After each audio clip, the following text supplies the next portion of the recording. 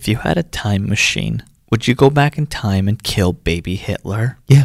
You'd kill a baby? Yeah, and I'd like it. You'd hold a gun to the head of a newborn baby and pull the trigger. Not only would I pull the trigger, I'd clean the gun, kiss the bullet, load it in, put that gun in a display case, and then shoot him with a dirtier gun. Good. I just wanted to make sure. Now you can pay for half this time machine I rented. Get in. Bitch it.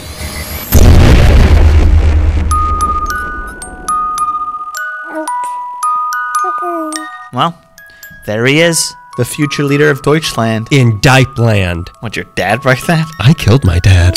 Just like I'm gonna kill this baby. What are you waiting for? I... Go on, do it. It's Adolf Hitler. Kill him! Execution style. Get him on his knees. Make him beg for forgiveness for what he hasn't even done yet. But he's so... Evil? So... Vile? So... Wicked? Cute! Give me that. I thought you were cool. You told me you'd kill a baby.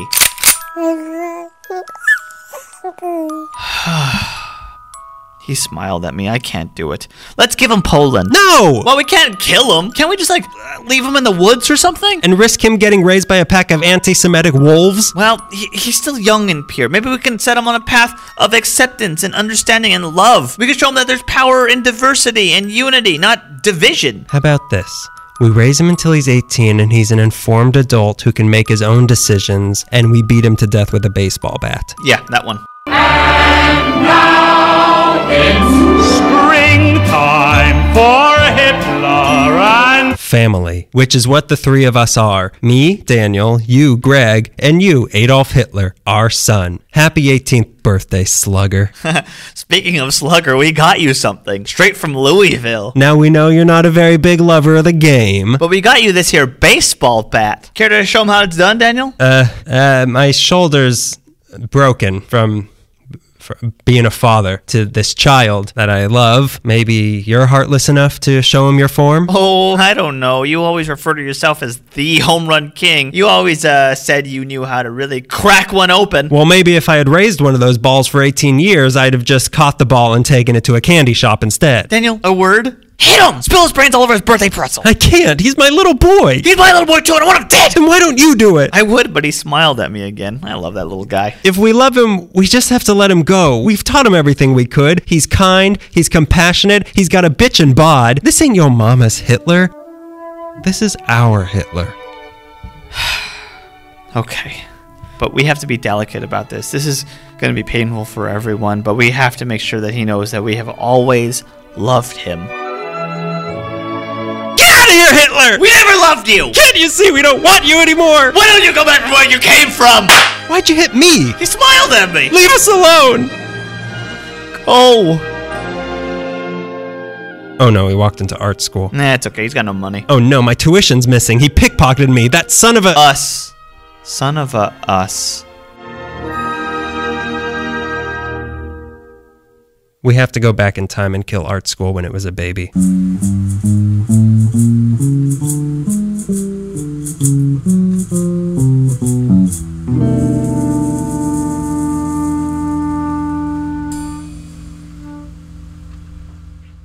Here we are. Ellie Meekley's here. Episode 49. You're looking at me like... Oh yeah, God, it is 40. It is no, 49. I'm Yeah. confused that it's the first episode of the new year. And we're starting from And I've already broken my resolution of never doing another podcast again. Yeah, sorry, I dragged you into it. We're in your bedroom right now. You're in your PJs. You have a bunk bed, but you're just one person here. I followed through with all my other... I lost 100 pounds since December 31st. I started stand-up comedy, and I was... Right away, I just skyrocketed. I hope you guys like my HBO special that came out at noon. It's for babies. It's an after-school comedy It's mostly special. Price is Right related. Welcome to the new year, 2018. 2018. Weird. Now it's going to make since 2013 sound like it actually might mean something. I know. It's like there's those restaurants that say like open since 2009. You're I don't like, care. Whatever, yeah. So what? I only eat places from before 1880. When pants were not regular. I was regular in my pants. Hey, do people like that? Does anybody like this? Which should be the name of our podcast. And the answer is no. That'll be the after show. Happy New Year, everybody. Hope your Christmas was bright. I bet you're hungover right now listening to our voices, Yeah. and it's too much for you. I bet you're covered in that dust from fireworks that won't let you go on an airplane because they think it's a bomb. That happened to my sister. That's funny. Your sister, My sister Isis. I feel like you're the one that all the bad stuff should happen to, but it happens to all your loved ones instead. The eye Luck of the draw, storm. cat Yeah. dog. Yeah, well, welcome to episode 49, or rather 49!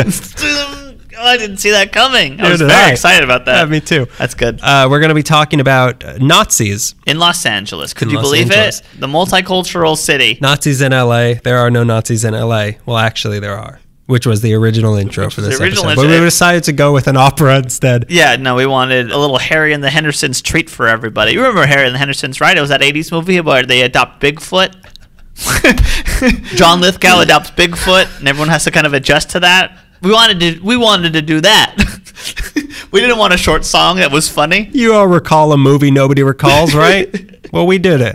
Well, you suggested this when Nazis were big in the news. Well, here's two things that happened. Donald Trump was elected. I believe the head of special collections at CSUN, I was there doing research for the San Fernando Valley episode, and she's like, oh, somebody's writing a book right now on Nazis in LA. We have a big collection if you ever want to do an episode on that. I'm like, yeah, we'll get around to it. And it sounded cool. I think it's a lot of stuff that you probably covered. A couple months later, Charlottesville happened, and I was like, I know about this collection. And then January was the first time we had a free episode. I know, 'cause we we've had been, everything else is planned. locked into place. Yeah. Well, the collection at CSUN is all of the documents of the last person I'm going to be talking about in this episode. Yeah, and they're like actual Our Lord and documents. Savior. A lot of it is online. Luckily, they digitized it, but they offered for me to go and play with it, which I got to a little bit, but not enough. But the books aren't. We haven't used the books for our resources because they're not out yet. They're No, out, but it is. we- It is, but I don't have time to read. Most of this is just guessing. I've been reading Jurassic Park. I don't have time to read Nazi books. I mean, sure, there were some dinosaurs here, but I wouldn't call it. Jurassic Park is just a retelling of Ilsa She-Wolf of the SS anyways. I don't know why I'm doing this. Yeah, so we split it into two sections of the story. Greg's going to be talking about, Nazi parties in LA. and I'm going to be talking about the efforts to counter those Nazi parties. Well, I A didn't counter party. I didn't look into that. That's very odd. I thought that Nazis succeeded. I thought maybe they won. I thought maybe I should rewrite the end of my thing then. Oh boy. Oh golly. I thought The Man in the High Castle was a nonfiction book. I was in the High Castle smoking marijuana. Greg, no. I mean, sure, it's January 1st and you can do that, and that's fine, but not now. We're going to get taxed if you say people are going to do that. Please, come on. I don't Don't want say you. people you're going to do that. All right, let's get going. Ready? Okay. Germans. The last frontier. Webster's dictionary defines Germans as a native or inhabitant of Germany. And that was all the research I did. Germans, see evil. That's mean. Come on. What about Der Wiener Schnitzel? They're evil schnitzel. Germans were arriving in Los Angeles by the 19th century, or should I specify, one German had. The 19th Nine. century. You can do that the whole time? Because Yeah. I say 19 like a lot.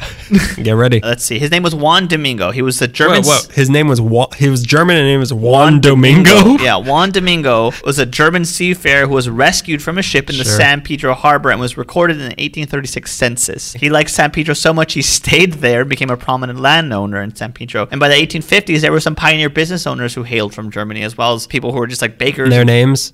Oh, I Jose had to- Sanchez. These old Nordic names. Pedro Camacho. By the 1850s, they were they owned businesses and stuff, but they were bakers and pharmacists and brewers and barbers and boot makers, butt makers. and butt makers, and it's my job, make butts. No ifs, ands, or buts.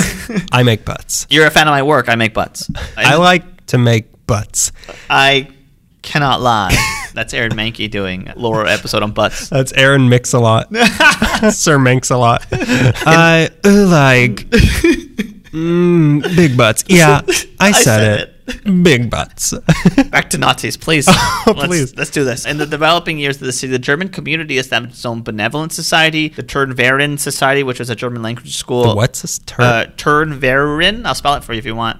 That's not necessary. You don't really care. A cultural society known as the Satanic? Teutonia Concordia, an agricultural colony in Orange County using the German word for home of the Anna River. It's called Anaheim. Really? Anaheim's a German word. Wow, that makes complete sense. And doesn't it make Wow, complete that's sense? fun. I don't want to talk about Orange County. Orange here. County, yeah. It's important to remember that there are a lot of neo-Nazis in Anaheim. By 1876, the census recorded about 2,000 German folks living in LA County. The number declined abruptly after Franz Ferdinand was shot and World War I broke out. An odd phenomenon. So the number of German residents once again rose come 1930 after the city had grown exponentially through the boom of the 1920s. In those years, 1920, let's go to Germany for a little bit. Hitler was growing a following. Please no. Please keep me out of Germany for most of the 20th century. Hitler was growing a following for his political party, but also in the 20s, he was hiding from the police after a cheap attempt at seizing power failed. The man who hit him was an American in Germany. Wait, who is this? Who are we talking about? Hitler.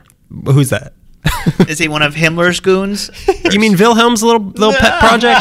He'll never amount to anything. Him and the Beatles won't amount to anything. That mustached goon? Go back to art school, I say. That's what I always say. That's what the things I say. Yeah, at that time in the 20s, Hitler was trying to gain power. He wasn't succeeding very well. He was hiding from the police. The man who hit him from the police was an American in Germany. His name was Ernest E. Borgnine. Ernest Borgnine, or old Borgie was hiding him. Ernest E. F. Hanfstenkel. Wait a minute. Where is the middle initial? Ernest E. F. Oh, so EF has is two the middle initials. yeah. His name isn't Ernesty? No, it's not Ernesty. It's Ernest E. F. Or Hefstenkel. Okay. Hefstenkel with All an right. H. Okay. Stop saying I'm going to keep saying it. German pride didn't go anywhere. One place where the German community could celebrate its culture in LA was on the western edge of La Crescenta Park, an area called Hindenburg Park, named after Paul von Hindenburg, who served as Germany's president from the late 20s to the early 30s. Wait, what's the guy's name again? Hinkelstein? Henstenkel? You want to look at it? Maybe you can say it, but maybe you know the name. Oh, it's E.F. Hofstengel. Oh, yeah, you know the guy. You know him, Greg. Greg, you know him. We're talking about Hindenburg Park. The grounds were acquired by the German-American League for a purpose of gathering place for the LA German people to socialize. There was a statue of von Hindenburg at the park, which I've seen. It looks pretty creepy because it's just kind of his shoulder and his head, and his head's pretty giant. It's still there? No, it got removed in the 50s. We'll get to that. Why? Who won? How does the war turn out? At this park, they had dances. They served beer and sausages. It was the first place in California they had an Oktoberfest. Huh. All of California. Yeah. First I read Southern California. Then I read it was one of the first places. Then I read somewhere that it was the first place. So I'm going to go with that. Then I read Germany doesn't actually exist. I heard it's just a state of mind. Hindenburg Park stands at 3901 Dunsmuir Avenue in La Crescenta. It's where Dunsmuir meets Honolulu Avenue. You mean 3901? 3901. What did I say? 3901? This is going to go very slow. You want to just blanket? For all of you using some sort of computing. Computing. Are you using that old computing? Whoever's listening to this on a computing right now, whenever we say 9, just assume I'm saying 9. When I wrote this, I thought I was dreaming. I was dreaming when I wrote this. When I wrote all this stuff about Hindenburg Park, I'm like, oh, all of this sounds innocent. As I did more research, though, this was one of the first things I wrote about was about Hindenburg Park, and then I went back. The German-American League, which bought the park and was supposedly a front, as was the Tervarian Society and the Teutonia Concordia, and maybe even Anaheim might be a front for something darker. I don't even know. But a lot of these things that I'm like, oh, that's really cool. They're celebrating German culture. Nope. All of it's kind of scary. Yeah. The census recorded the number of German residents in LA in 1930 at 120,000 people. So the German community is pretty vast in Los Angeles in 1930, and they had a lot of German pride. But that's a little awkward in the 30s because of what was happening in Germany. See, by 1932, going back to Germany, 32, we were hosting the Olympics. If you remember that episode, we got some money from the Reichstag, sorry. Now you got the second part wrong. Adolf Hitler became the Chancellor of Germany around that time. He was appointed Chancellor by Paul von Hindenburg, who was the namesake of the park, which pretty much led to Hitler's rise to power and begun, or I guess had already begun, setting in motion the eradication of the Jewish people and anyone who did not fit into the model of the blonde-haired, blue-eyed area. This final solution of his was a crazy idea, but what was craziest is that many a majority xenophobic Germans and pure-blood fanatics went along with it. They were like, this sounds good. Let's do this. This is great. Sign me up. So Hitler's rising to power in Germany. In America, there's professed Nazi Party representatives had been coming from the Deutschland to the U.S. since about 1926, setting up cells in different cities throughout the country. There were several on the East Coast, some notable ones in North Carolina, Milwaukee, St. Louis, Buffalo, Oakland. It seems like the big mission at the time was to spread Nazi propaganda, obviously. German military officers were also here in the States imparting training to military groups who pledged allegiance to Germany. The second step in their organization was to divide the country into 3 geographic areas, which were the Division of the East, cold, the Division of the West, that's us. Cool. And the Middle Division, which is where hobbits live. New York, Middle America. New York seemed to be their most important cell, followed by Chicago, which claimed to be the oldest and most important Nazi center. FYI, the German-American Boon Party, which came to LA, originates from Chicago in 1933. Not every German citizen obviously supported Nazi stuff. Yeah, of course not. Many were exiles of Germany. However, we're not here to talk about them. We're here to talk about the Nazi Party in Los Angeles. Now, there are a lot of different groups. This is going to be a real one-sided episode. Equal time. Equal time. It's I'll talk. Let me say something. It's weird to think that obviously anti-Semitism and all that was a big part of the Nazi Party, but they weren't seen as how we see them now. You know, they're not like the epitome of evil. They weren't then how we see them now, which is the worst thing that could have happened. Yeah. So for these things to be popping up, it's weird to think, but it's not that weird at the time. Well, at the time, I'll get into this, but I'll just talk about it a little bit right now. It was also the Depression in the 30s. Yeah. We were looking for scapegoats. And of course, like America for Americans was a big thing. It still kind of is, sadly. But like anybody who, like, Jewish people were accused so much of running the show. Whoa, what are you saying? Hang on, I gotta run the show. I gotta cut your mic. Hold on. Let's talk about the Nazis. Yeah, let's stop talking about the Nazis. Let's get back to the Nazis. We've given Jewish people enough time already. Let's get back to the Nazis. There were a lot of different groups out there. There were the League to Save America First, the National Copperheads, the American Guards, the Anti-Communist Federation, the Militant Christian Patriots, George his name is Deatherage. He was the leader of the American National Confederation, tried twice in 1938 with the assistance of Henry Allen and Leslie Fry. There was the American League of Christian Women, led by Frances Maxey. And of course, let's not forget William Dudley Pally and Herr Schmidt, who ran the Silver Legion of the Silver Shirts, who we covered in an episode called Podcast That Time Forgot, when they holed up in Murphy's Ranch in Santa Monica Mountains. We've covered that. Yes. I'm mostly going to focus this time on the bigger group that aligned more closely with the Nazi Party. It was the German-American Bund, or the Friends of New Germany, which was led on the West Coast by Hermann Schwinn. So although heavily influenced by Germany and the Nazi Party, members of the Bund thought of themselves as loyal, patriotic Americans. The phrase America First comes up a lot in the reading about Bund in America. Well, you see all those pictures of them with the American flag and the Nazi flag next to a swastika. I guess that's what it's called. Yeah, the America First is the thing that comes up a lot in the reading about the Bund in America, and that's the thing that the alt-right are saying now, and Donald Trump. In fact, it's the name of his new security strategy. It's called America First something. America for the New Germany. According to one reading, the Bund members looked up to heroes like George Washington and Abraham Lincoln and Horst Wessel, a stormtrooper and martyr of the Nazi Party after he was killed in a street brawl in Germany. He is not on Mount Rushmore, so stop looking. These guys very much were about America for white Gentiles and did not like things like communism or jazz, which are two of my favorite things. My favorite music is communist jazz. Equal time for all instruments. Every solo is the exact same amount I don't know of time. if you're familiar with the Paul F. Tompkins joke about jazz, but everyone gets a solo. Oh, are we talking about Star Wars now? Is it time? Has enough time passed?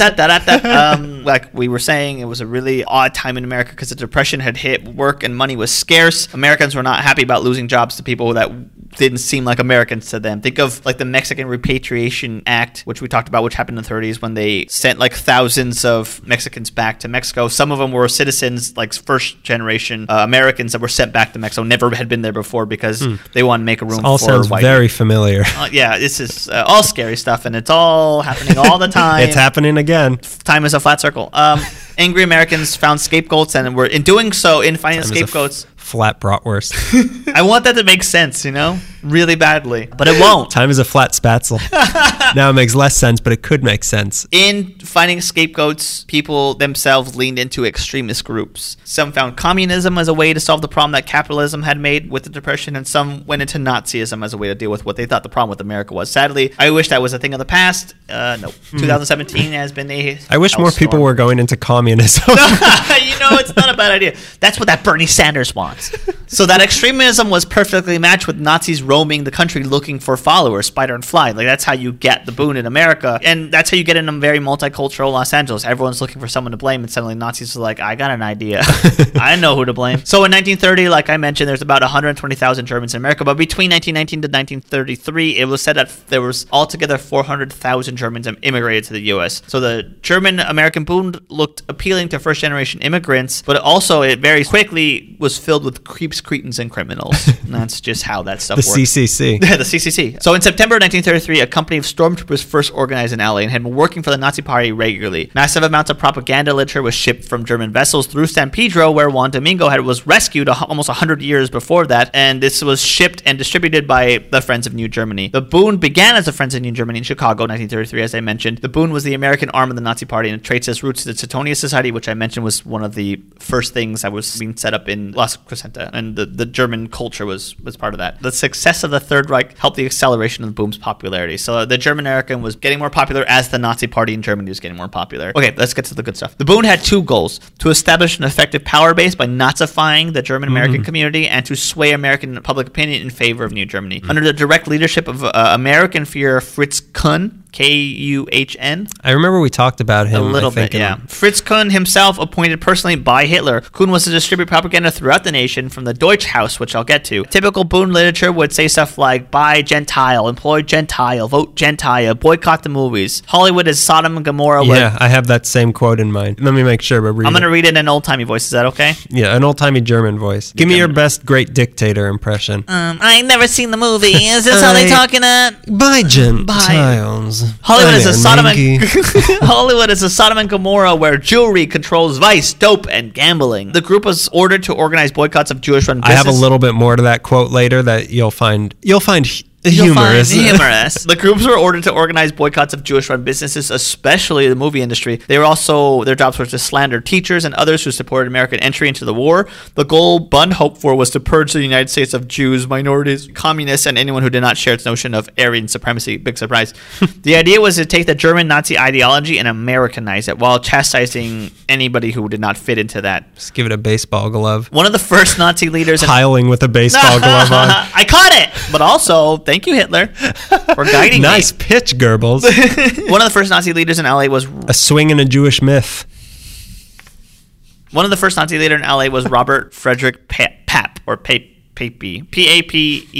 Okay. Pape. He was the leader of the group that was a predecessor. He was the leader of the Friends of New Germany. Pape was a captain of German army and a member of the National Socialist German Workers' Party, which led for the absolute power of Hitler. Their headquarters was the Alt Heidelberg restaurant building, which was the former mansion. We're interlocking. This is great.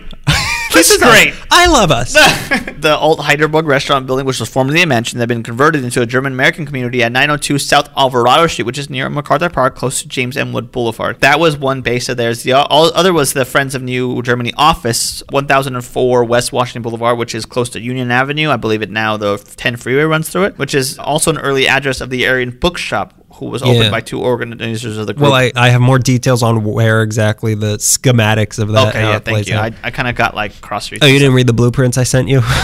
Greg, you're supposed to walk the beat. Did you walk the beat? Greg, I sent you the floor plan of a bookstore from 80 years ago. You didn't go over that. I sent a Lyft driver to your house to drive you there. You didn't get in it? Edgar was going to pick you up. You didn't get in Edgar's car? Our resident Uber driver. Ali Meekley's Uber driver.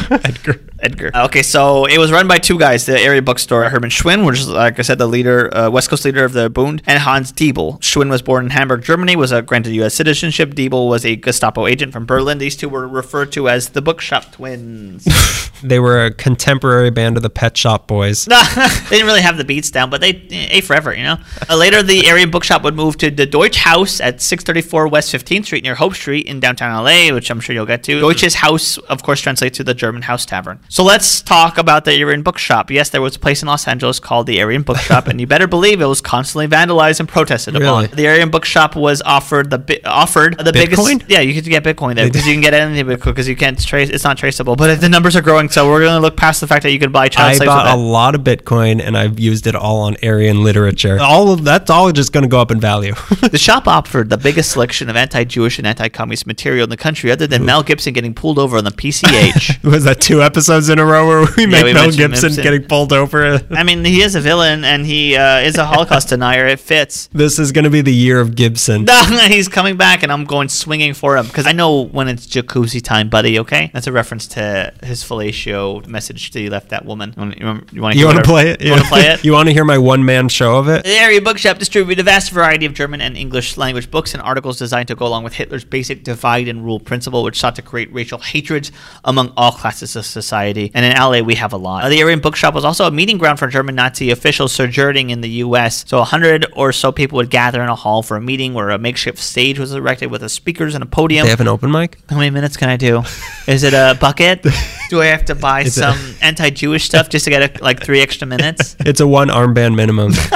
So there was a speaker, a makeshift podium. Beside the podium, there was an American flag, an Imperial German flag, and of course the Nazi flag. There'd be about 15 men dressed in brown shirts and were scattered around the hall, guarding the meeting. What? What's an Imperial German flag? I'm guessing it's like the illegal and all that. I mean, like, the Nazi flag is not the German flag. You're right. But it became the German flag because wait a minute. The Nazi this is a flag's- question I've never considered. The Nazi flag is not the German flag. The Nazi flag is the flag of the Nazi party. But There's it a German became the flag of Germany. Yeah, during the era where the Nazis when the controlled Nazis Germany. controlled But it was Germany. not the German flag. Yeah. You mean That's- they don't still use the swastika as their flag? Well, we gotta stick with it. He made a rule. He made a big freeway. We got to keep it. Yeah, that's weird. They changed the flag. Yeah, they took over half the world. I never even considered that they changed the flag. That's crazy. Imagine it's 2015 and they go to the Olympics and they still have to carry the swastika around. Listen, we're real sorry for what we did. Yeah. Yes, keep carrying it. There was also the Continental Bookshop at 2509 West 7th Street, which is on the other side of MacArthur Park, and that was run by F.K. Ferenz. This bookshop was another one of the channels of Nazi printed and sold propaganda and conducted German language classes. Heading up the pro-Nazi film effort was F.K. Ferenz, and he leased several theaters around L.A., including the historic Mason Opera House on Broadway. When a judge barred theaters from playing the German film Dr. Koch, Ferenz tried to sue the theater owners and lost. Unrelated, but this is funny too, he had a mock impeachment trial for FDR at the Deutsche House in 1941, which raised a lot of eyebrows, and all those eyebrows were Heiling Hitler.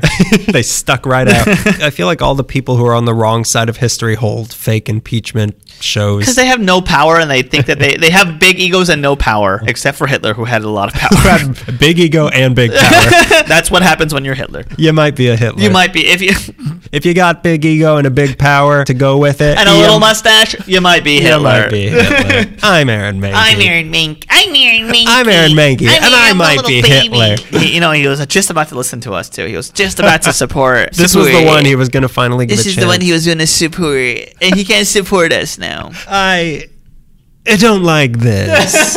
I don't like to be mocked. Much like a vampire. I didn't concentrate too much on the Nazis' influence on the film industry. I have stuff on that. Okay, I have F.K. Ferenz, who was trying to show a lot of pro-Nazi films in Hollywood. There's another guy. This guy was a little more involved. He was a German consul. Say it. His name was George, I think it's Gessling. Gessling, Yeah. who, you want to talk about him? He was sent to L.A. by Adolf Hitler and Joseph Goebbels in June of 1933. Goebbels? Joseph Goebbels? Oh, it's not Goebbels. It's another guy. It's a drag queen version of Joseph Goebbels. Joseph Goebbels. And the single task Gessling had was stopping Hollywood from making anti-Nazi films. Gessling had been despised by anti-Nazi Hollywood for decades, and as a consul to Germany, he somehow had a powerful grip on the movie industry and had a lot of studios adhering to his guidelines. He forced multiple studios to alter their films to make Nazis seem more sympathetic. He apparently asked Warner Brothers not to use the word Jew in a movie after a compassionate speech given about a Jewish character. The weird deal with Gessling, I don't know if you'll get into this, is that many people suggest that he was actually working against the Nazis for the Italians. Maybe. I read that he also helped negotiate the surrender of all German forces. That's not true, but Okay. we'll get into that. Well, I can't trust all my sources, and that was a book, published book. A typical Boone activity was to drop leaflets from I read that in a Highlights magazine, and now I just can't believe anything anymore. I stared at the tree with the pencil in it, and I got lost, and suddenly all the Nazis are helping surrender. So, okay, I don't know what year it is. I'm pencil tree.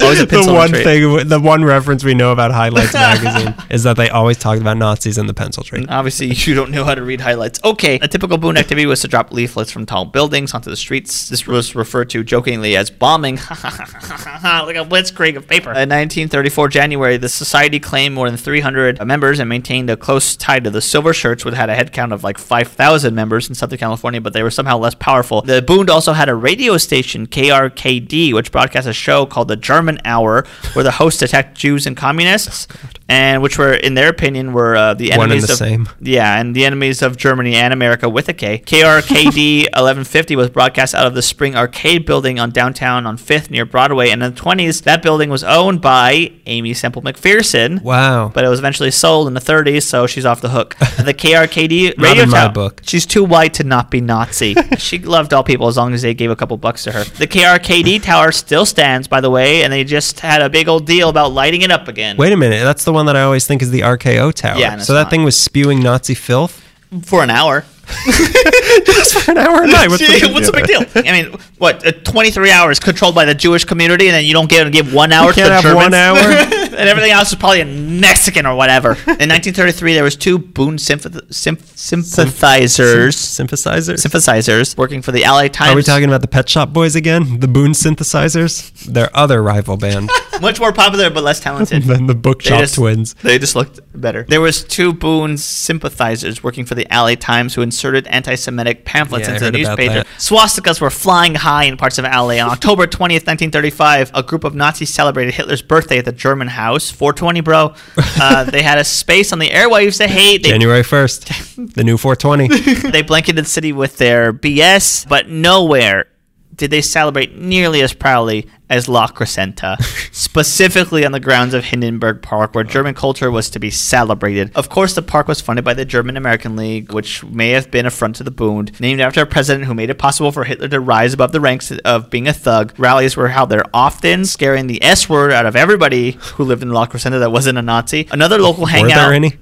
Are there any? I mean, like that then and now. And now. Another local hangout was the Old Vienna restaurant on Sunland Boulevard. According to the book I was using for research, Wicked Crescenta Valley by Gary. They made wicked croissants. Wicked Crescenta Valley by Gary Keyes and Mike Lawler. The restaurant has a legend of having secret passages used by German spies. To do what?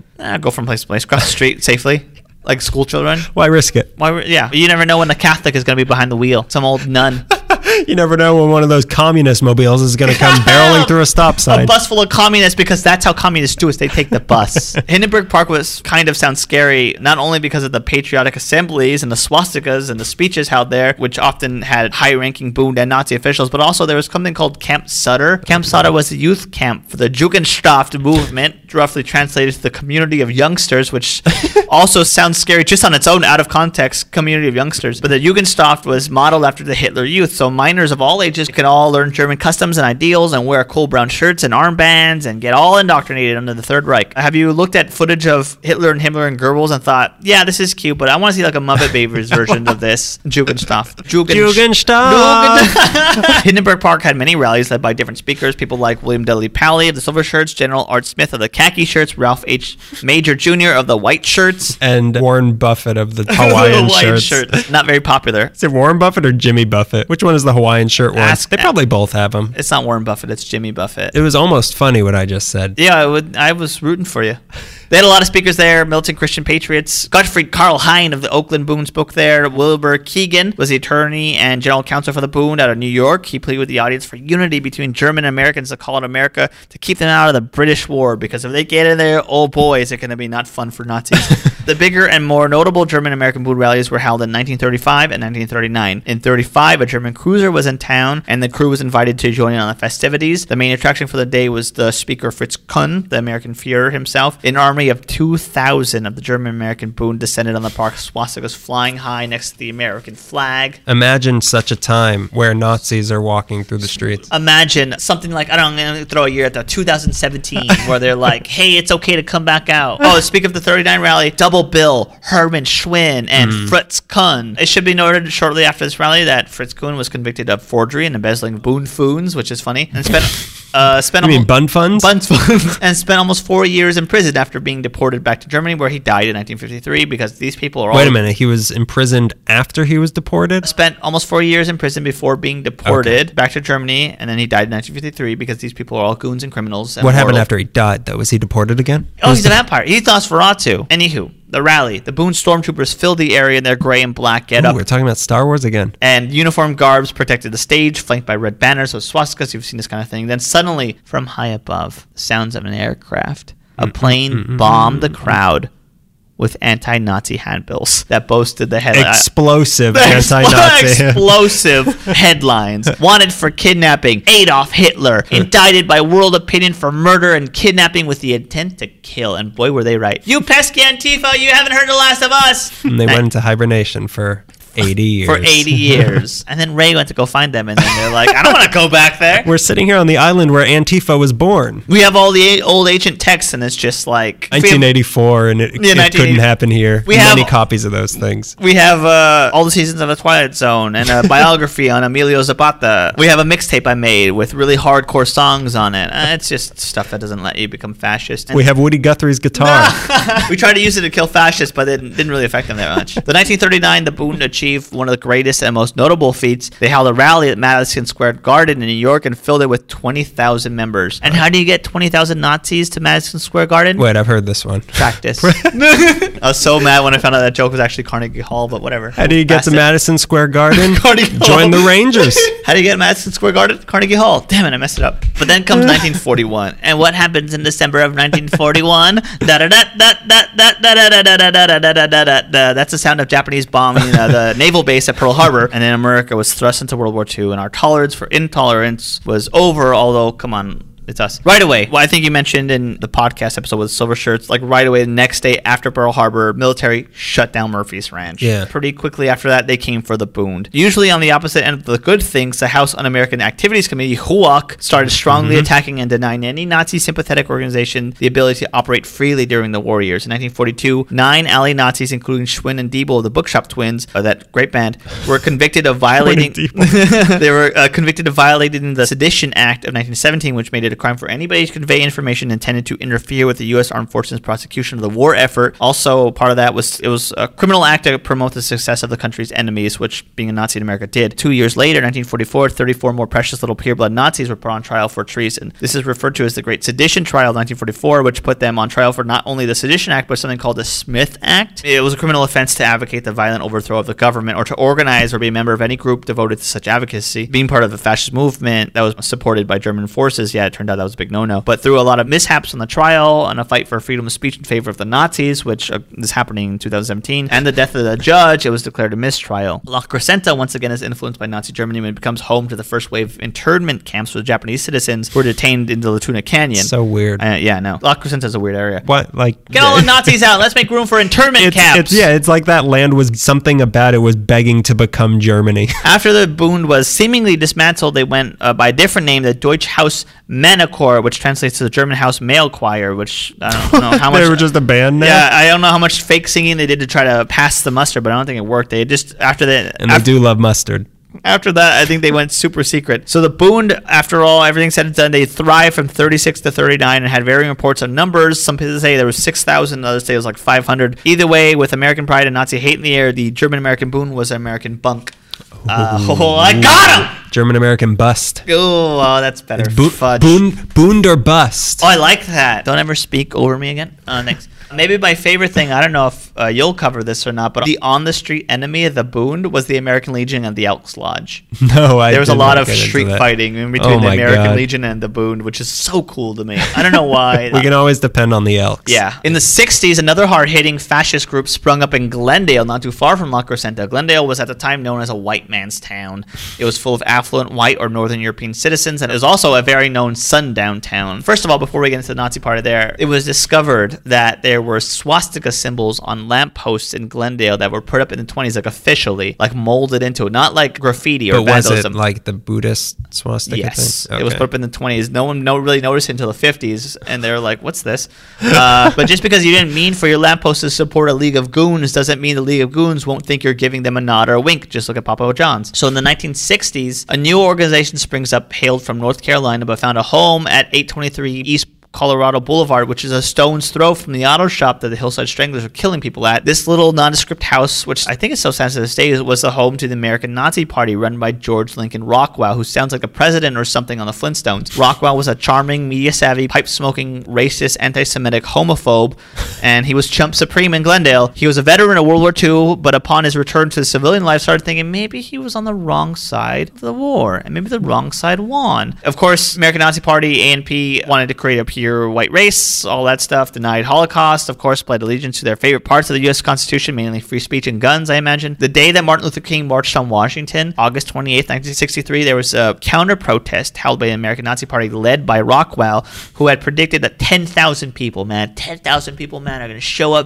for this anti-march. Fewer than 90 followers of Rockwell marched that day, and they were surrounded by 100 uniformed police officers, and as soon as one of the supporters opened his mouth to give a speech, he was arrested because losers. So the ANP set up shop in Glendale, and although it was a very white town at the time, although there was peace swastikas on city property, the residents immediately protested the new Nazi house. Of course. December 4th, 1964, hundreds of phone calls were made to the city offices by furious citizens of Glendale to shut this place down. They demanded that the Nazis be driven out. The landlord of the property that they had set up shop at, he didn't know that his renters were going to start a Nazi headquarters there, and he didn't like that. So when he found out, he shut off the electricity and refused to turn it back on. This act was backed by the city by saying the house could not be used for their dual purposes of being home and headquarters, so the Nazis had to be by candlelight, or if their neighbors left the porch light on, they could like meet around the porch light. Like, they had no power. So the city of Glendale went to war with the Nazis regarding permits and building codes. They fought them as much as they could. Their second in command, Ralph Forbes, was sentenced to 6 months in jail for operating a meeting hall in a residential home without a special permit, but sadly his sentence was overturned on appeal. But they kept at it. Anytime the Nazis were disturbing the peace or vandalizing the city, jumped all over them. The Glendale Kiwanis Club promised to use any and all available resources to get the American Nazi Party out of town. My favorite of these stories was in the Glendale News Press. There was a Democratic dinner meeting in Studio City, and these Nazi punks were protesting it, and a 70-year-old woman named Sadie Weiss O'Sullivan walked up to some thug and said, "What are you doing in this crazy rig?" and ripped his swastika band off his arm and threw it in his face. He says, "What are you going to do with this old lady? Shoot me, who cares? I carried my point." She continued, "He was only a little guy, but if he was 10 feet tall, God help me, I would have done the same thing." After that happened, the police witnessed it and called for reinforcements, so 10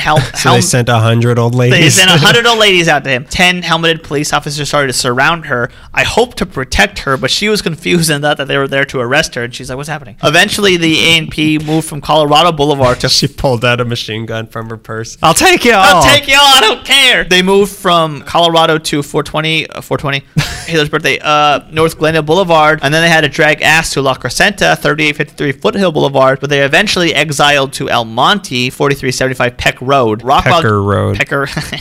Get him, man. You get him. Yeah, I said it. I'm that guy now. This is the dirty podcast now. Yeah, I'm Peckers. I'm the dirty boys. We're like Joe Rogan, Peckers. You're like Joe Rogan and Bill Burr here. And Aaron Mahnke. I'm also Aaron Mahnke. Rockwell changed the name of the American Nazi Party, which doesn't have a friendly ring to it, to the National Socialist White People's Party, which sounds worse. Boy. Rockwell was shot outside of a laundromat in Virginia in 1967 by a former member of the American Nazi Party named John Patler, and he died. The American Nazi Party and Rockwell were the subject of a documentary called The California Reich. This trend of Nazis and neo-Nazis from Rockwell's era continued to terrorize and stain the LA air through the 80s. There's Nazi propaganda found among some teens in 1987. There's also a rally of the Knights of the Green Mountains, which was an Aryan pride group, and they marched right in front of Glendale Central Library, which was so weird because I was in Glendale Central Library when I was reading that, and I looked at the address, like, where was this? I'm like, oh. I looked up, it was 1987.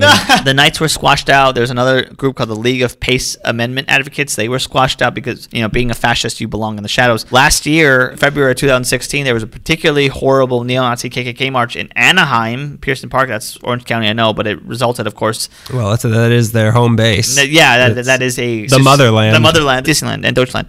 Two recent notes. A German heritage group, but not German hate group, called the Tricentennial Foundation funded a sign in a beautiful Germanic-looking font that said, "Willkommen zum," and then in English, "Welcome to Hindenburg Park." It was immediately protested, and the Jewish Federation of the Greater San Gabriel and Pomona Valley said the sign was a callback to the Nazi history in the area. It created an unwelcome atmosphere, and keep in mind that all the sign said was "Welcome to Hindenburg Park," and they were like, "No, not again." Hans Eberhard, chairman of the Tricentennial Foundation, was saying, I was just trying to preserve history. We weren't honoring the man, just the park, but because of the park's history, they were like, still, no. So they took the sign down. Why honor the man? Whatever. No, not honor. I didn't want to honor the man. I wanted to honor the park. And also, what the park's honoring, right? It's secondary honoring, but still, it's honoring. Let's just call it, why don't we just call it Washington Park? Oh, we just call it Good Old Boy Park. Let's call it Trump Park. The other recent note, of course, is that the Nazis and the fascists are unfortunately back. This time they're calling themselves the alt-right, which they have a particularly strong internet presence. They made themselves very known in Charlottesville, North Carolina in 2017 when they protested the removal of a Robert E. Lee statue, and one of the neo-Nazis drove a car into a crowd of counter-protesters and killed someone. There was an America First rally in Laguna Beach, of course, in response to that,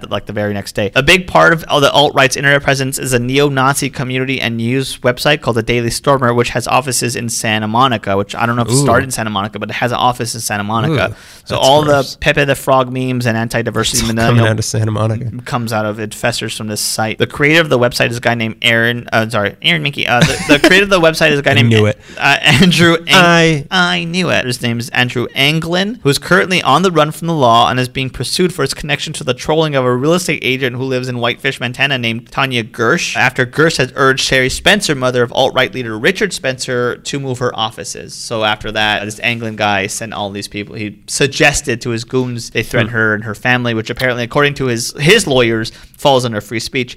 Gersh is now suing Anglin, and Anglin is claiming to, I'm not a citizen of the United States, and now he's, as of 2017, is still on the run. I hope they catch him. So that's just some of the Nazi history in Los Angeles. That's not even the KKK and neo-Nazi history. If this was any other part of California, like Orange County or Riverside or Antelope Valley or the High Desert or Central California and Northern California, it would be overwhelming, but it's LA, so it's whelming. All right, you took us way too far into the present. I'm going to take it back to the good old days of, Nazism. Now that we've heard Greg's thesis on why he believed Hitler was right, I'm going to tell you about the resistance. Please do. I'm dying to know about this stuff because all I've been reading about is Nazis get away with everything. Not tonight. That's the name of the episode. Not tonight. Nazi Berry Farm. Nazi Berry Farm, because they grow berries of hate. And they're juicy, baby. Juicy. Obviously, like Greg said, there were Nazi sympathizers in LA, but they weren't really seen as a threat, like you said. Yeah. Everything is, like Greg said. Yeah. Good night, everybody. It wasn't until Pearl Harbor happened and suddenly the FBI decided that Nazis were bad. Nobody cares. But the Jewish people of Los Angeles couldn't just wait until Pearl Harbor happened, which we knew was coming, to then start worrying about local Nazis in LA. Yeah. So they had to take matters into their own hands. So we did what we do best as Jewish people. We formed committees. In 1933, the Community Relations Committee formed with the purpose of keeping an eye on the doings of the groups that you just mentioned. This committee eventually became the Jewish Federation of Greater Los Angeles, which is now the biggest Jewish community group in the city. They're running everything. How come the Jews are running all the Jewish community groups? But also at all the temples. What's the deal? Yeah, I want to go to temple too, but there's so many Jews in it. In March 1934, the Los Angeles Jewish Community Committee formed to gather Jewish leaders every Friday, which is the Sabbath, which I shouldn't be doing, to inform each other of local Nazi activity to keep their community. No one saw it coming. Who would have thought? They were supposed to be at home. So the whole Friday nights. They would, thank God it's Sabbath. They would meet every Friday to keep their community informed and alert, making them the first anti-Nazi Jewish resistance organization in the whole country. But other than just passing on information, there was the European Film Fund and the European Relief Fund, which started in LA in 1938, where members would donate 1% of their weekly salary, and that money was given to European refugees from the Nazis to help them, eat and to find jobs for them and get them situated here. And then there were the protest groups like the United Anti-Nazi Conference, who had the biggest anti-Nazi protest on November 22nd, 1938, just a week or so after Kristallnacht in Germany. What is that? Let me put my Hebrew schooling to the test. It was basically the night in Germany where just all across the country, Jewish people, it means the night of broken glass. So it was the night where they just burned Jewish businesses, beat up a lot of people. And that was sort of like, all right, we're all in this now. We all hate Jews. Here we go. That was the start of the bad stuff. So this protest that they had against this, it had 10,000 people marching down Brooklyn Avenue in Boyle Heights to the Breed Street Shul, where they called for FDR to sever U.S. relations with Germany and to send good macaroni salad from the East Coast into Los Angeles.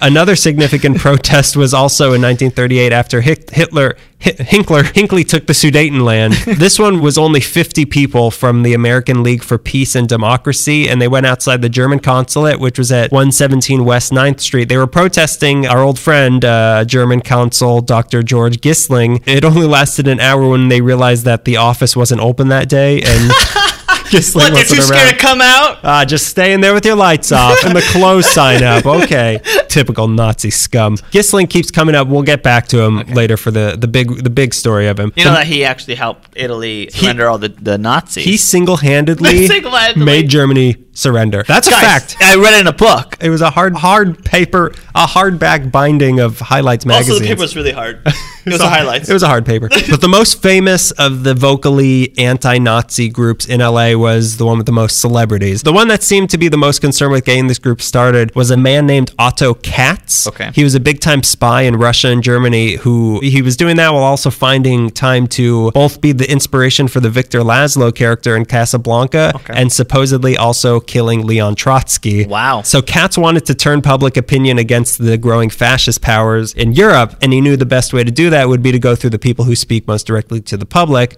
movie people, movie monsters. He got Frankenstein, Dracula, Otto and the Preminger. Wolfman too. So with the help of Fritz Lang, in either April or July of 1936, they arranged for a $100 a plate white tie and tails party. Whoa, white tie. How about like all kinds of ties can be here? Okay. So this was at I wrote down the Victor Huge restaurant. It's supposed to be Victor Hugo, which, I mean, some of his lovers called him Victor Huge, if you've read the memoirs I have. So that was in Beverly Hills, and there were 300 showbiz people who showed up to this. This was the first fundraiser of the Hollywood Anti-Nazi League. Okay. They started just a few members, but Katz relied on the glamour of being a member. It was an exclusive club. Yeah. It would draw more of the Hollywood elite, and would you know, it worked. Members, here's a few of them: Dorothy Parker, Dashiell Hammett, Oscar Hammerstein, Ernst Lubitsch, Gloria Stewart, F. Scott Fitzgerald, Benny Goodman, the one we were singing before on Pearl Harbor, Eddie Cantor, Robert Benchley, Irving Berlin, James Cagney, Joan Crawford, Betty Davis, Carl Laemmle, Henry Fonda, John Ford, Ira Gershwin, Samuel Goldwyn, Al Jolson, maybe leave him out, Ring Lardner Jr. Hey, Al Jolson, we said white tie. You got white tie and white face, please. Please, God, please. Myrna Loy was there. Ooh. Groucho Marx, Chico Marx, Harpo Marx was predictably silent. Claude Rains, Spencer Tracy, Ginger Rogers, and Gloria Stewart. Those are just some of the people. I like to sit at the table with Myrna Loy and Dashiell Hammett, and everyone else can just like hang around. You know, Jimmy Stewart was there too. I want to be with Al Jolson and Eddie Cantor. By 1938, the Hollywood Anti-Nazi League had 5,000 members, all in show business, all who pledged to fight fascism in their work. The headquarters were at 6912 Hollywood Boulevard, right across the street from the Chinese Theater, which I think where Hooters is. They held star-studded rallies at the Shrine Auditorium. They had a newspaper called Hollywood Now. They had 2 radio shows, and their members publicly picketed German consulates, Nazi conventions. They pushed FDR to speak out against what was going on in Germany and made sure the public knew about the traitors in their midst. They kept people informed that the city of Los Angeles welcomed Mussolini's son on a diplomatic visit to the city, and Walt Disney invited Leni Riefenstahl to stop by. However, the Hollywood Anti-Nazi League only lasted until 1942, and all they really did was make a lot of noise, and they kept people aware of things. Meanwhile, the local Nazis weren't just sitting around hiling so hard they could feel it in Germany. My arm. There were spies, and plots were being formed. From what I found in researching this, there were 2 people in the city responsible for actually subverting the activities of Nazis in Los Angeles. Now, let's get to the evil German consul, Dr. George Gissling. I heard he's pretty cool. He stopped Italy. He stopped Italy from surrendering the Nazis or something. He was a lawyer and World War I veteran from the losing side. He got a job at the German consulate in New York in 1927, but when Hitler took control of Germany in 1930, Gissling joined the Nazi Party and was rewarded with a new job in sunny Los Angeles as Hitler's official representative to the movie industry. So this is what Gissling, you get some shorts together and some sunglasses. We're sending you to California. You're going to Hollywood. You're going to Hollywood. I'll have to buy a car. I hear everybody has a car there. Also, I don't usually speak English, but there's a lot for today. Why would Hitler need a movie representative? Yeah, why? Because Joseph Goebbels, Hitler's minister of propaganda, he knew the influence movies had over the masses, and he recognized LA as the most important city in the United States because of Hollywood, which was and still is the biggest propaganda machine in the entire world. Just ask the diehard fans of Birth of a Nation. You know what it can do. Here's the example I came up with. You see a dark shadow outside your window at night. What do? Hide. Shoot it. Yeah, you get scared. You're scared because of all the horrible things movies show you are outside of that window. Now imagine if instead of a killer with a knife or a vampire outside the window, like you've seen in movie after movie, instead it's a Jewish person with a knife, and you saw that in movie after movie. Then whenever you saw a shadow outside your window, you're afraid a Jew's coming in. He's going to kill me. That's the power movies have, and Goebbels knew that way too well. But in an uncharacteristic turn, Goebbels felt Hollywood was too overrun with Jews. Well, odd. He felt they were spreading their sinister agendas, which is why he established Gissling in LA to monitor the movies being made to make sure they created understanding and recognition for the Third Reich. That was his mission. Okay. He would decide which Hollywood movies would be allowed to be shown in Germany, and anything that made Germany look bad would not make the cut, which is something the studio heads wanted desperately to avoid because Germany had more movie theaters in it than any other country in Europe. And if their movies didn't appease Gissling and Hitler, they'd be losing a ton of money, which is why these guys, many of them were Jewish, were criticized for not doing anything to fight the Nazis. They just didn't want to lose out on basically their whole business. No comment. Interesting. Oh, this is a familiar name of a Nazi I'm seeing. Greg Gisales? A lot of alliterative names in Germany, huh? Weird. A lot of G's going around. Interesting. How's that new house in La Crescenta treating it? So Gissling would be shown advanced screenings, and sometimes he was even sent scripts before the movies were made. Yeah, they're called screeners. I don't know. They got a USB. And the cuts he suggested in order to preserve a positive image of Germany, they were often taken by the studios. But like I said, not because the studios were sympathetic to Nazis, but because they were afraid of losing money, which is evil in its own way. Yeah. He even threatened any locally working German writers and actors who were a part of any anti-German or anti-Hitler movies. Gissling's presence in LA, it put a serious shadow over movies made at the time, so who was going to stand up to him and stop him? Everybody hated him, but who was going to do anything about it? He obviously was hated by movie people. Yeah. He wasn't even liked by the local Nazis, though, because they didn't see him as Nazi enough. Wow, really? He forced a lot of movies into self-censoring if they put down Germany, but he didn't flat out ban any movies made by Jews, which would have been all of them, but which is also what the local Nazis wanted him to do. They called him a traitor for never making any anti-Semitic statements to the press. The reason for his moderate Nazism was this. You almost got it. He was actually working secretly to bring down the Nazis. Even though he was a pretty high-ranking member of the Nazi Party, he hated their anti-Semitism and what they were doing to his country. He loved Germany and wanted to protect it in any way he could, and that meant bringing down the man he felt was ruining it, Adolf Hitler. Kicking some ass, George Gissling. I'm hesitant to completely, because it's, why? There's proof of it, but it's not an accepted thing yet. Okay. So I don't want to go praising some Nazi in case it's not true. Yeah. As the local consul, he was kept privy to the political workings back in Germany and how their economy was doing. He was also informed on the doings of the German-American Bund, and all of this information he took and gave to a Jewish friend of his named Julius Klein, who was an officer in the Illinois National Guard, who then gave the information to General George C. Marshall, head of U.S. Army Intelligence. Oh, wow. Okay. So it was going directly to the people who needed it. In January 1940, he was part of a 3-day meeting with high-ranking German diplomats where they discussed how the war was going and that Germany was afraid of the U.S. entering the war before Europe could be conquered. In this meeting, they also discussed, you also kind of talked about this, they talked about how the SS were sending their secret agents into the U.S. and that their agents, they were already embedded in the war factories along the West Coast and were ready to stop production on any weapon being used against Germany whenever they got the signal. All of this information Gissling passed on to the head of Army Intelligence, and being sympathetic to the German Jews who were being increasingly mistreated, Gissling even set up a secret phone code for any local German Jews who needed his help. If they called asking for Dr. Ginsburg, he knew that it was a Jewish person calling for help. Wow. And then he read Howl to them. It's all the young minds. I don't remember the rest of that. He even set up secret meetings between Jewish and German intermediaries to try to negotiate to get Germany to loosen their anti-Jewish laws. And if they came up with anything, he promised he would take the plan to the German ambassador. Wow. Obviously, nothing ever came up. But at a certain point, the Nazis back home must have noticed something suspicious, because in the summer of 1941, when he went back to Germany with his family for a visit, the SS took him and they interrogated him for days and asked him why he was so soft on the Jews. And he managed to convince them that he was loyal and he was let go, but he was so scared that he transferred out of LA to work in Italy. This is where he almost got it right. This Highlights magazine gets, the details are muddy. Sometimes a pencil is just a shape and you're just seeing a pencil. It's not that. It's just, sometimes a pencil's just a tree. This is what he did. In 1945, he went on to be a key part of Operation Sunrise, which was the mostly peaceful surrender of the German troops in northern Italy. He didn't get all of Germany to surrender. No, he got all of Germany. And he used the movies to do it. After the war, Gissling was arrested and he was tried at Nuremberg, but he was cleared of charges for the help that he had provided the Allies. But not everyone fighting the Nazis was this high-ranking turncoat who could, a classic spy. Yeah. Some of them were just average people making sure that their local communities were safe, which was the case of the guy who is the most important resistance fighter in Los Angeles, Leon Lewis. He was a lawyer out of the University of Chicago Law School who served in military intelligence during World War I. And he was Jewish. Hooray.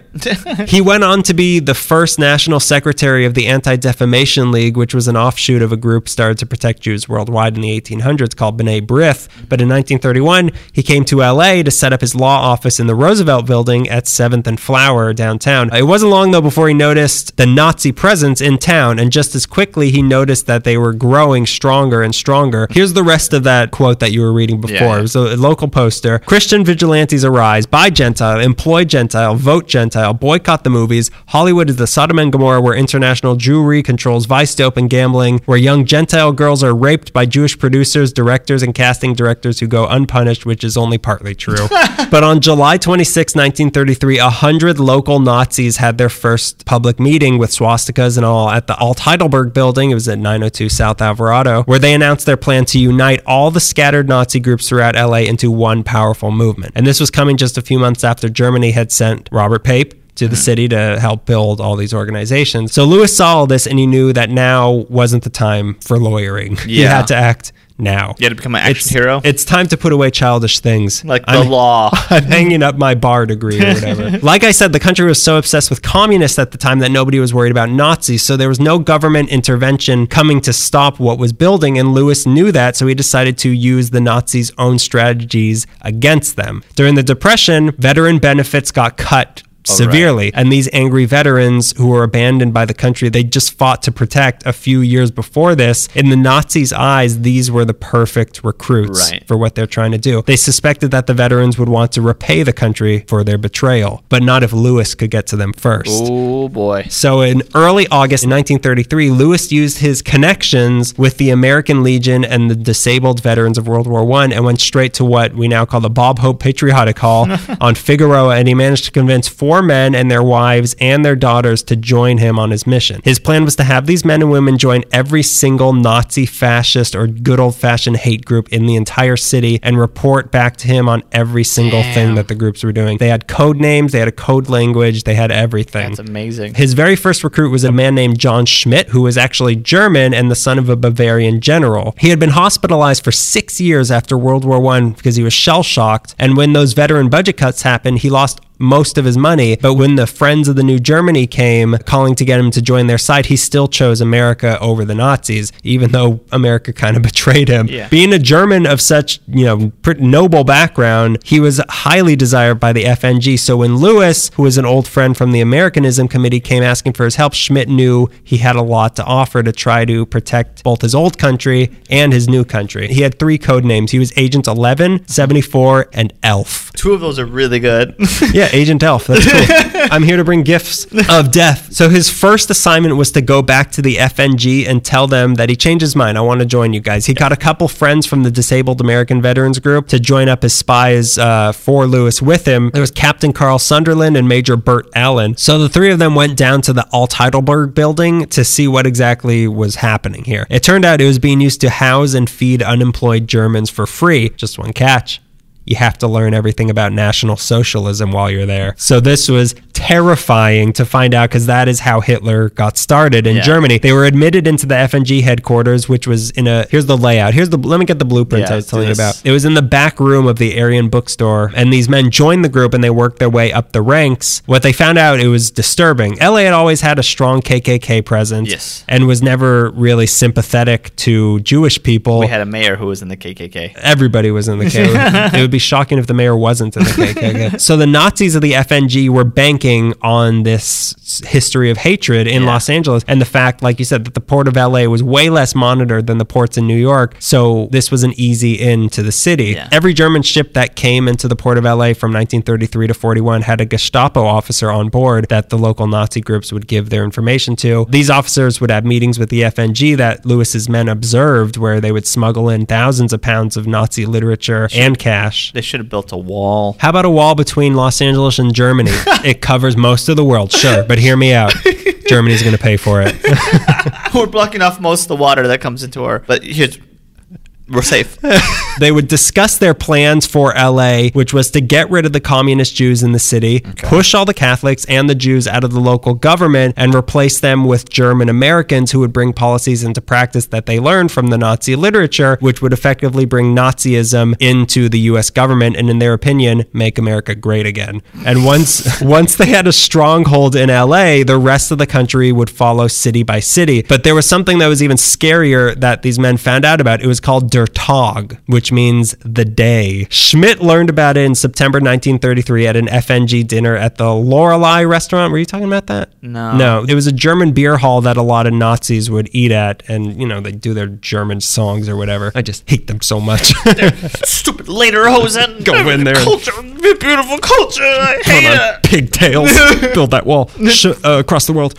So Schmidt went to this dinner. He was bombarded with questions by the Germans there about how many Jews were in the U.S. military and whether or not the military would put up a fight if the FNG came for their Jews. Could Schmidt and his friends' veteran status get FNG members into the local National Guard building so that they could get floor plans? This was all in preparation for Der Tag, which would have been the Hitler Revolution in the United States.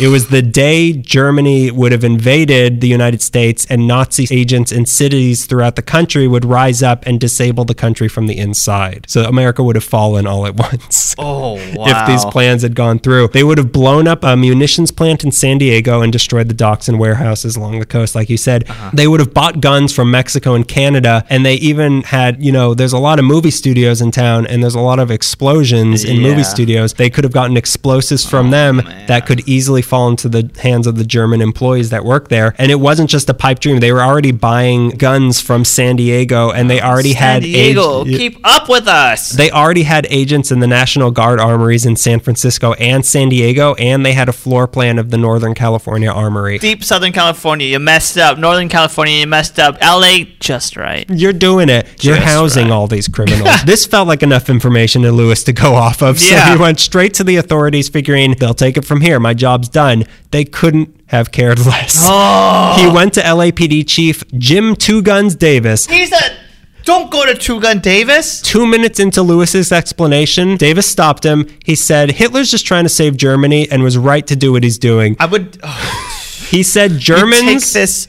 You take this to his underling. His underling, William H. Parker, he would have done something because he doesn't like that. Take it straight to Dragnet. Tell Columbo. So Two Guns Davis said Germans could not compete economically with the Jews in Germany and had been forced to take the action they did. He said the real problem was all the commie Jews in Boyle Heights, so the LAPD's out. Great. Then he went to the sheriff's department and turned out they were sympathetic to the Nazis. Then he went to the local FBI. They were sympathetic to the Nazis. And this is surprising me. Why? I don't know why I thought that authority figures would care that the Nazis were taking over, but apparently not. Oh, yeah, they're all white at the time. That's right. So it was all up to Lewis yet again. But Lewis had been funding all these spy operations out of his own pocket, and he knew he had just scratched the surface of what the Nazis were planning. But to dig deeper, he needed money, and he didn't have money. These first 6 months, in today's dollars, it cost him over $100,000. So he went to B'nai B'rith. They weren't interested. What? So then he went to the local Jewish business owners, but they barely raised $1,000 to help him. So he was desperate for a group of rich, powerful Jewish people to fund his spy ring. Then he remembered he's in Hollywood. On March 13th, 1934, I think you're anti-Semitic. On March 13th, 1934, you're around.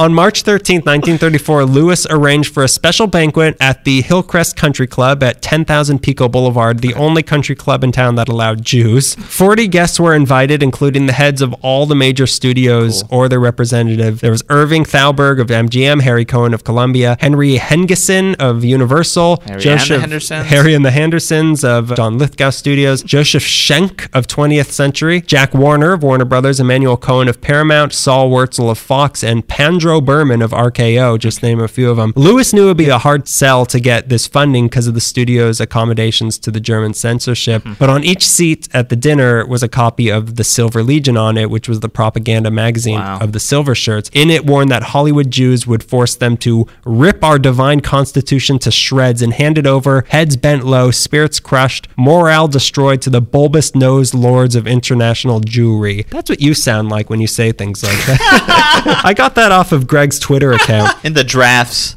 Yeah, I read your draft bin.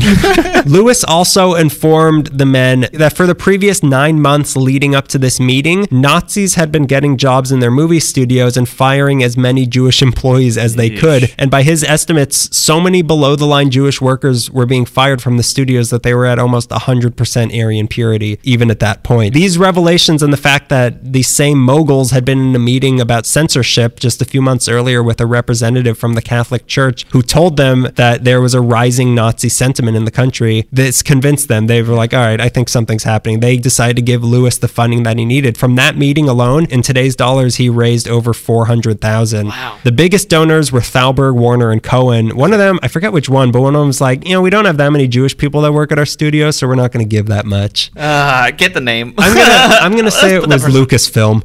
They even agreed to set up a council that would meet every month to make sure that none of their studios were making any movies that might fan the Nazi flames. Right. Miraculously, the federal government finally started taking an interest in Nazis in March 1934. They passed funding for an investigation into their activity in the U.S. Lewis went to D.C. personally to show the leader of this new group, Samuel Dickstein, don't laugh, what he had found and made Jewish. Whenever I was writing Lewis, I kept writing Lewis. It looks like it's just me. I was auditioning for being a ghostwriter on your Twitter account, but this guy made Lewis Dickstein, don't laugh, they made Lewis the West Coast Counsel to his committee. Okay. So now Lewis's spies were politically protected by the U.S. government in case anything should happen. You can't see me, but I'm doing the A-OK thing with my hand. That means something bad in Germany. Damn it. It means you support Goebbels more than Hitler. What's wrong with you? Then in December, I take a picture of that and put it on Twitter.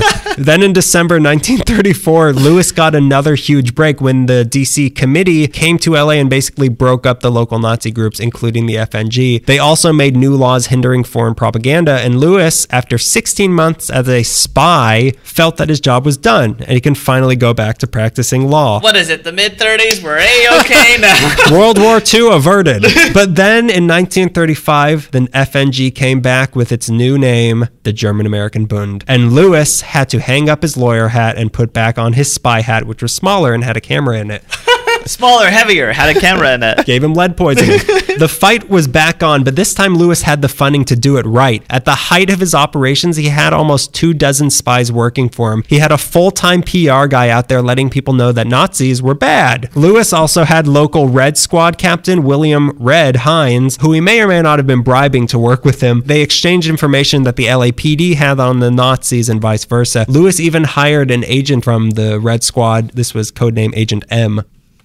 Is that a James Bond reference? This is just information. I'm just stating the facts, man. It was Operation Skyfall, but I'm just stating the facts. In 1938, a journalist named Joseph Roos was hired as his assistant. In 1939, he even started publishing the News Research newsletter, which could have been better. I mean, you got a lot of money from those movie studios. Spend it on a better name. Getting paid for the word? They're sponsored by News. This was basically, they just took his spy records and published them with the names of the spies taken out for whoever might want to read it. He just wanted to get the information out there. Yeah. Lewis's spies also extended into the local Italian and Japanese communities, and he had them join every Nazi-related group in the city, and many of them even became leaders in these groups. Running this Nazi party over here. Adolf Hitler worked for him. I didn't want to fully endorse Gissling, but I think Hitler was a righteous Gentile. Schmidt's wife, Alice, aka Agent 17, had been president of the FNG's Ladies Auxiliary. My God. Yeah. There was a former engineer and journalist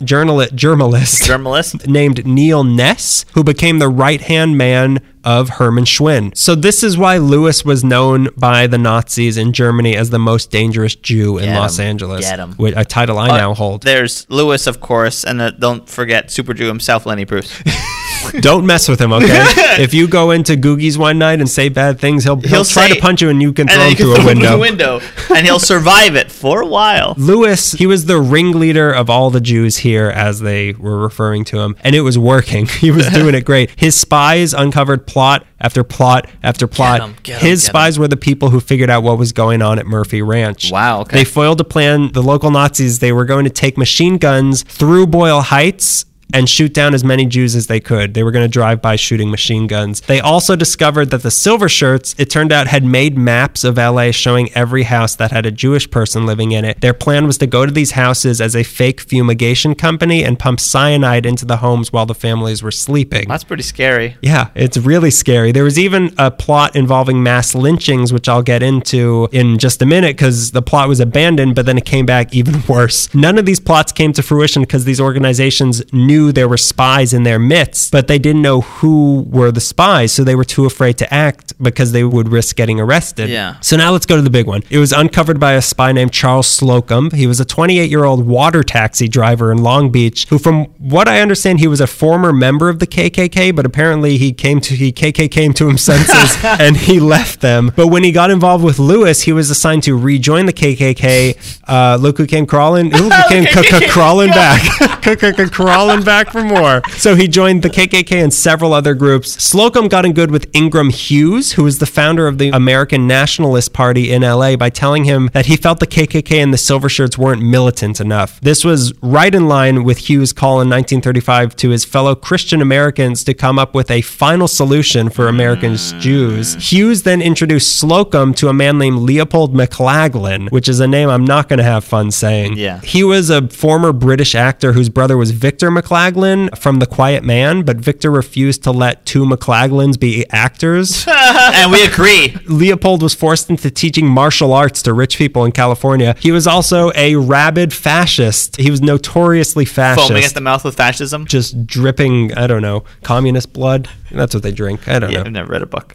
I read Dracula, but in September 1937, Slocum and McLaglen met at a dinner with a few other local Nazis at the House of Sullivan restaurant, where he confided to him of a plot he had. It was building on that earlier plot about lynchings I mentioned that had been planned by Ingram Hughes and Herman Schwinn. They had been working on it. Plot was simple. He had a list of more than 24 high-profile Jews, Hollywood Anti-Nazi League members, and Christians who helped them in Los Angeles. For each name, there would be a team of 4 Nazi boys and white Russians, which I don't know what that means. Oh, it's a milk with vodka. Oh, the Big Lebowski wanted to do this. Each name would have a team of 4 people who would get dynamite from their friends in the LAPD, go to the houses of each of these people. What's funnier, that they had dynamite or friends in the LAPD? They would go to the houses of each of these people, kidnap them, take them outside, blow up the house, hang this person outside, and then machine gun their bodies, all these people on the same night. On this list of the people who were about to be lynched, Charlie Chaplin, Eddie Cantor, Al Jolson, Louis B. Meyer, Jack Warner, Busby Berkeley, who will look good dangling on a rope's end, they said, Samuel Goldwyn, Superior Court Judge Henry M. Willis, Jack Benny, James Cagney, Paul Mooney, Gloria Stewart, who's the old lady from Titanic, Sylvia Sidney, who's the caseworker in Beetlejuice. Oh, yeah, she was... William Wyler and Lewis himself were on this list. McLaglen and the planners would spend the night in Santa Barbara so they'd have an alibi because they knew they would be the suspects, and all the assassins were wear cotton gloves and heavy wool socks so that no one would know. Cute! A bunch of elves came. They dragged me out of my house. They also expected there not to be much LAPD inquiry, saying that the cops would not be interested but will give a sigh of relief. This was intended to be America's Kristallnacht. They hoped it would ignite the flame under all the latent Nazis in the country and start a nationwide uprising against the Jews. What they didn't count on was that the person they wanted overhearing these plans least of all was sitting right there at the dinner table across their bratwurst from them. Slocum convinced the leader of the Silver Shirts, Ken Alexander, and another guy named Henry Allen that were in on the planning that McLaglen was going to double cross them and pin the murders on them while he got off clean. So like any good Nazi would do, these two struck first and double crossed McLaglen before he could get a chance to double cross then. What a good guy. Not that he was even going to. The two men went to the DA and told them everything in exchange for immunity, and on October 26, 1937, McLaglen was arrested and charged not for attempted murder but for extorting money. But Lewis made sure that the police involvement in this incident got covered up so as not to embarrass the LAPD, but most importantly, make sure that they owed him. And that they knew that. McLaglen got 5 years in prison, and then when he got out, he was deported. See, that's how it's done. That's how it's done. You don't get deported and then prison. Go back home to where your kind is running running the show. Another threat neutralized by Lewis's spies. Evidence provided by Lewis's efforts also helped get Schwinn's citizenship revoked in 1939 and get him deported. And once World War II officially came to the U.S. and the government took Nazi threats seriously, he still didn't stop. The FBI they were looking at foreign agents, but Lewis wanted to focus on homegrown American Nazis, or fifth columnists as they're called, or that sort of person is called. His main spies during the war years were Grace and Sylvia Comfort, who were a mother and daughter. The list of names in FBI roundups that happened in LA were basically just retyped lists of the names Lewis had already given them. The FBI found even more names when they raided a storage unit that was being used by the German consulate that was was filled with note cards with the names of all the Nazi sympathizers in LA, Wow. including head of public relations at Fox, Jason Joy, UCLA co-founder Ernest C. Moore, and LA Times publisher Norman Chandler. Oh, a Chandler. So Nazis in LA, there are no Nazis in LA. No matter how likely or not what they were planning could actually be pulled off, it was real. They were here, and Lewis made LA the center of Jewish American efforts to spy on them. And Lewis's spies didn't just foil a few of their plots, they foiled all of their plots. And they were good at it. None of these spies ever fired a weapon to do this. Just by keeping an eye out and speaking up, they were able to stop what destroyed most of Europe. And Lewis's name isn't really well known because, like a good spy, State Farm is there. He kept himself hidden from history. He was watching over LA for 12 years, and he didn't care about getting credit for what he found out, just as long as someone did something about it. He died with barely anyone knowing what he did in 1954 at the age of 65 of a heart attack while he was driving down the PCH, which is ridiculous. And even though Lewis was Jewish, only one of his spies was also Jewish. He purposely did that because the anti-Jewish sentiment in the country, he didn't want to risk what he was finding being brushed off as Jewish paranoia. Yeah. But the fact that these people who were not Jewish agreed to put their lives at risk for this, and 3 of his spies did disappear mysteriously, it says so much more about that. They knew that what was happening wasn't a Jewish concern, this was an American concern, because if you attack one of our ethnicities, you're attacking all of our ethnicities. So Stephen J. Ross, who's the guy who was looking through the CSUN archives for his new book, Hitler in Los Angeles, it's all about Lewis. He said that Lewis and his spies showed us through their actions that when a government fails to stem the rise of extremists bent on violence, it's up to every citizen to protect the lives of every American, no matter their race or religion. And that's exactly what Lewis did. That's pretty great. Yeah. That's a great story. It's really interesting. Yeah. And so it's someone that nobody knows about. That's so bizarre because that's a huge, that's a huge heroism. story. Yeah, exactly. Yeah. And these spies, who most of their names, I mean, they might be in the arc because all of Lewis's documents and all that got sent to CSUN. So I'm sure their names are out there somewhere, but like nobody, aside from, Slocum and other ones. That's a great story, though. It's weird because every once in a while you're like, well, I've heard every Nazi story there is. I've heard every espionage story. No, there's another one. Hey, that's why I keep watching every Nazi movie that comes out, because every single story is different and interesting. That's fascinating. Yeah, it's crazy. And it's really scary. Yeah, it's really scary. Yeah. It's so weird because we're so far removed. The more we learn about Los Angeles during World War II, Santa Barbara was, what did we say, was the only, because like that Japanese submarine launched some stuff in Santa Barbara. That was like the only attack on the American mainland during World War II. And it was right by here. Yeah. And this is happening in LA. It's so weird. Yeah, I got one of those Arcadia Publishing books about LA during World War II, and none of this, no Nazis in LA, none of Lewis was mentioned. Yeah. Like it's such a, we always concentrate like the Hollywood Canteen, and like Jimmy Stewart went to war, like with so much of exactly. that. Everyone focuses on the Hollywood anti-Nazi thing. Like they didn't do anything. Yeah,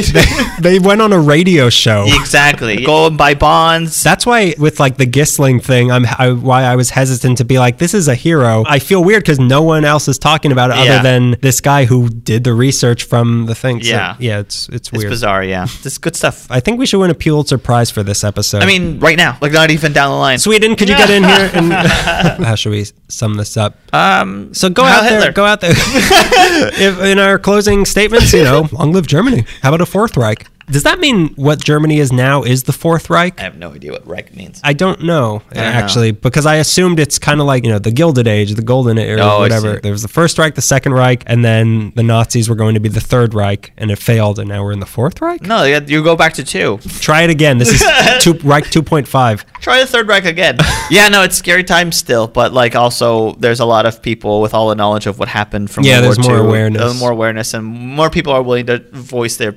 So many people are willing to voice their opinion. But like we've seen, it's one thing to voice your opinion, and it's another thing to stand up. Yeah, exactly. And I'm not doing either. Hey, listen, there are I'll stronger be hiding people in my own attic. There are more heroic people out there. There are people who can bench press a lot more than me. I'm on Ali Meekley. I'm not on Lore or Last Podcast on Left. I'm here. Speaking of Lore, if you're on iTunes listening to Lore, how about you go on iTunes and leave a review for LA Meekley? Pretty good. That was pretty good. Pretty good. That means that they're going to leave a review for Lore and forget about us. Leave all of your LA Meekley reviews on Oh, Lore. Lord. Someone will notice. Go on iTunes. If you have an iPhone, use your podcast app. Leave us some stars. It's nice. It helps do people that. find us more. It helps us get our name out there. It helps us keep going emotionally. I don't have a lot out there, you know. Just it's just me and this podcast. I and, died a long time ago. I'm a ghost. I'm a ghost. I'm a ghost. I'm a ghost. By the time this episode comes out, our YouTube channel should be Up to date. armed and fully operational. All the episodes on there. Pull if up you on wanna- the run. I'm talking about Starkiller, man. I'm all about new generation. Not about Death Star 1 or Death Star 2. I'm talking about the third Death Star. YouTube, it's a new thing. We have it's I don't know if you've heard of this, but you can watch videos on there. There's cooking and Girls putting on makeup. taking stuff out of boxes, I hear. Kids reviewing toys. You could find us on Facebook under Ali Meekly. Instagram, Ali_Meekly. Twitter at Ali Meekly. We have a Tumblr page, which is our home base. It's lameekly.tumblr.com. Gmail, send us an email, la.meekly@gmail.com. Send us a Gmail. If you have any comments, suggestions for episodes, or if you work in an interesting place in the city or know someone who does, we are looking to do more field trip episodes. We could come down to your place and interview you. Yes, and we keep an eye out because we have an event planned in January, which sounds really exciting. Yeah. So keep an eye out for Yeah, that. keep it up for that. Also, Patreon, be our Patreon saint, as I like to say. Donate some money. We have a few benefits up there, so we'll send you like some postcards and some pictures and things like that. Yeah. Thank you so much for listening to us through all of 2016 to 2015 to 2014. Thank you very much. We hope to carry on More in 2018. importantly, thank you for listening in 2013. Yeah, 2013, when no one else did. That was just me and you and my mom. 2018's looking really good so far. 2018's going great Yeah, so far. so far, first episode of 2018, it's great. Best podcast I've ever heard. Get ready for next month. It's our big 50th anniversary special. It's not really a special. It's just going to be an episode with a special episode. A special episode. A very special episode of L.A. Meekly. The one where we get an abortion or whatever. What? When it was on TV, like a very special episode. Oh, okay. Well, Yeah. I watched different TV than you did, obviously. I watch abortion TV. Everything's Degrassi to me. Thanks for listening. Get 2018 off to a good start. Yes. We love you. So that's been the first episode of 2018 for L.A. Meekly and the boys. Finding hidden Nazi messages in Highlights magazine since 2013. Heil us.